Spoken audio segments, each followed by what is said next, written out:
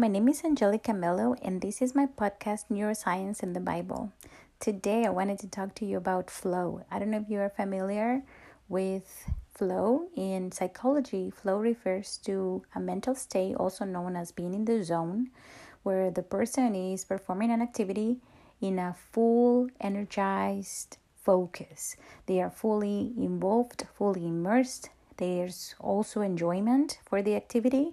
And what happens in the brain is that there's also less activity of the prefrontal cortex, which is what is needed for the concentration or a goal. Concentration on a goal or a task.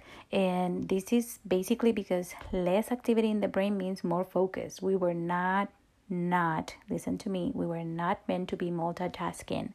So when a kid tells you that they can text, listen to music, and also do homework, don't believe them. They are not doing it. I'm also a teacher and I know what I'm talking about.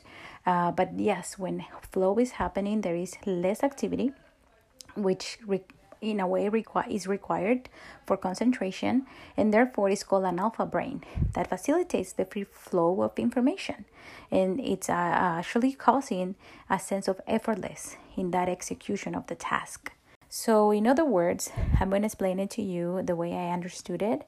There was a study that it was done in people who perform they are considered superhumans, or they have super abilities when it comes to performing a certain craft. For example, they studied the brain of an Olympian champion, a super athlete, a neurosurgeon, a composer, an artist. And the most amazing fact about it was that the brain activity was really reduced to one part, where they were fully focused in their creation.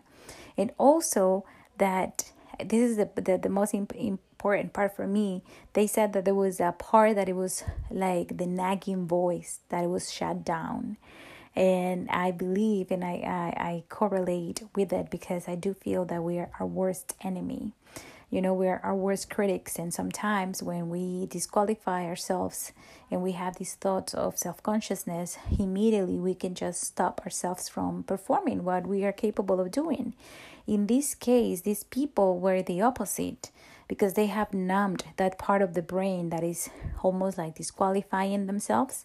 They were able to even achieve more of their capacity, or their normal capacity, which it was already great.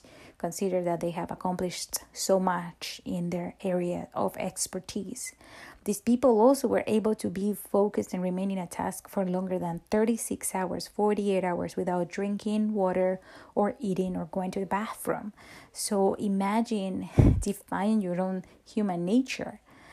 So when I think about the concept of flow, I think about all of the way that the brain is wired to perform in full capacity, but at the same time, it's the area of our lives where we are less conscious of how we are perceived by others that makes us be more able to perform at a higher or more enhanced capacity.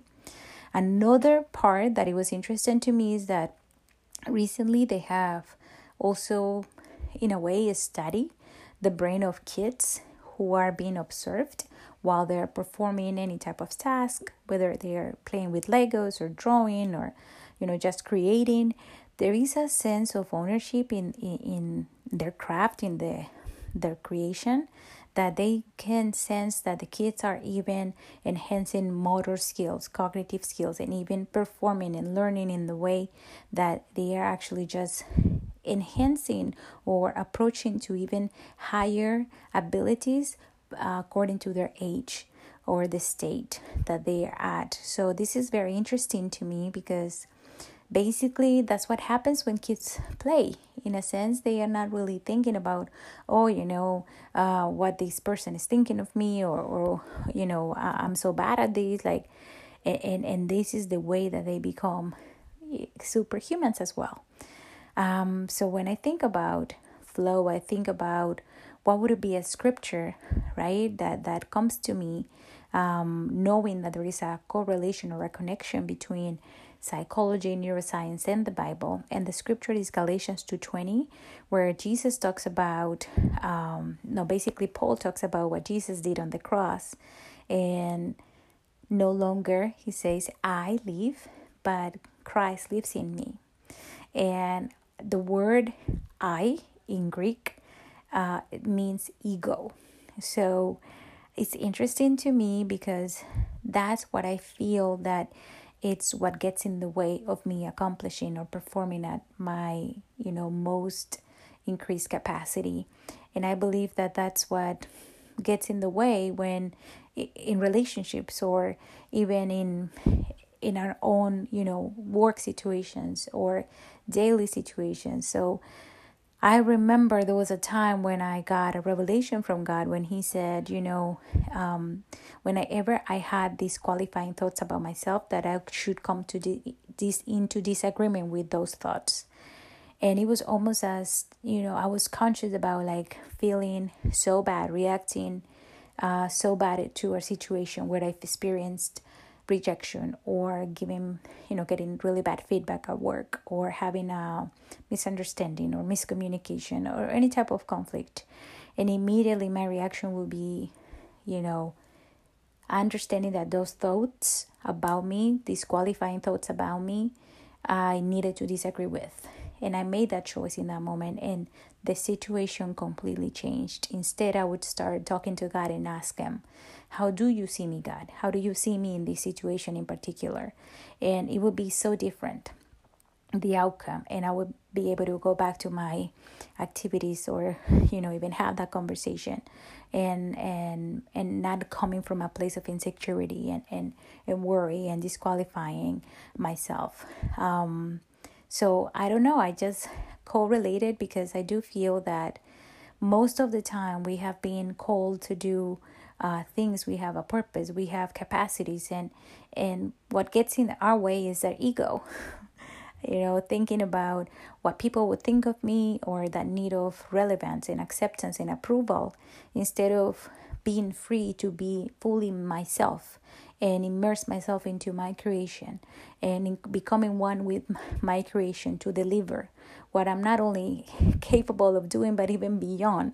So I believe there's so much studies about these concepts of how is it that in flow we can get into places where we can just not only have great relationships, but great performance at work or even at home, or even function in a way that we have more energy, we have an enjoyment, we've had happiness. We can really bring a state of well-being and health into our bodies while we are in that stage.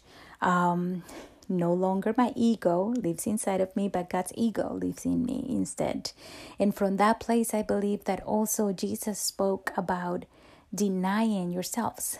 And the word denying yourselves doesn't refer to you thinking, that you're not worthy, or you shouldn't be thinking about your desires, or being, selfish and just focus on you and what you want and what you need. Although I think it's a little bit of that, but at the same time, I believe that when you deny yourself, you're losing conscious of yourself.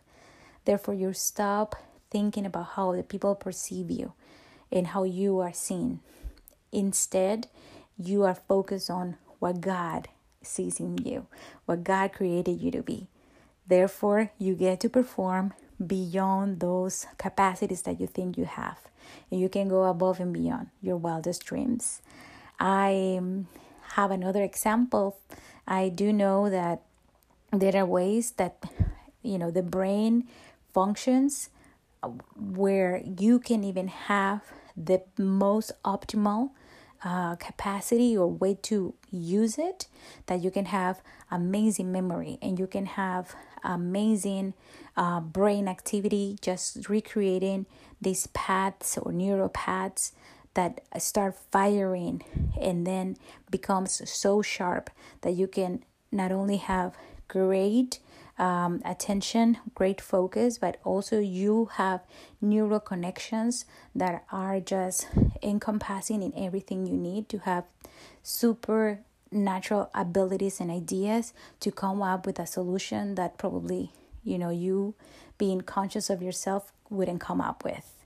So I do know that we have this capacity to lose conscious of ourselves, to deny ourselves, knowing that when we do that, when we stop thinking about how I am perceived in the world, but more how I can contribute to the world, and I start just trusting in that and getting to that flow, that zone, I can even go beyond whatever limitations I have for myself, and I can perform in a superhuman capacity. I remember this story about how is it that you can go inside a kindergarten and ask kids, and who is an artist in here, and you will have every hand raised up. And right after that, at 7, 8, or even 10, 11, it goes beyond. We start thinking about the way that we are conceived or perceived about, in the world. And that's where we lose that type of magic that we all have to perform truly and fully being ourselves and reaching out places that are unthinkable, even for the human mind sometimes. So I invite you to get back to be a child where you can be less conscious of yourself, so you don't become self-conscious, so you can just go in that flow and start performing using that amazing ability that God has given you to reach for the stars. I believe that your ego no longer lives in you, but it's Christ's ego, so you can be in flow every single moment of your day, of your life, specifically knowing that you have a purpose and you have been equipped with everything you need to give fruit.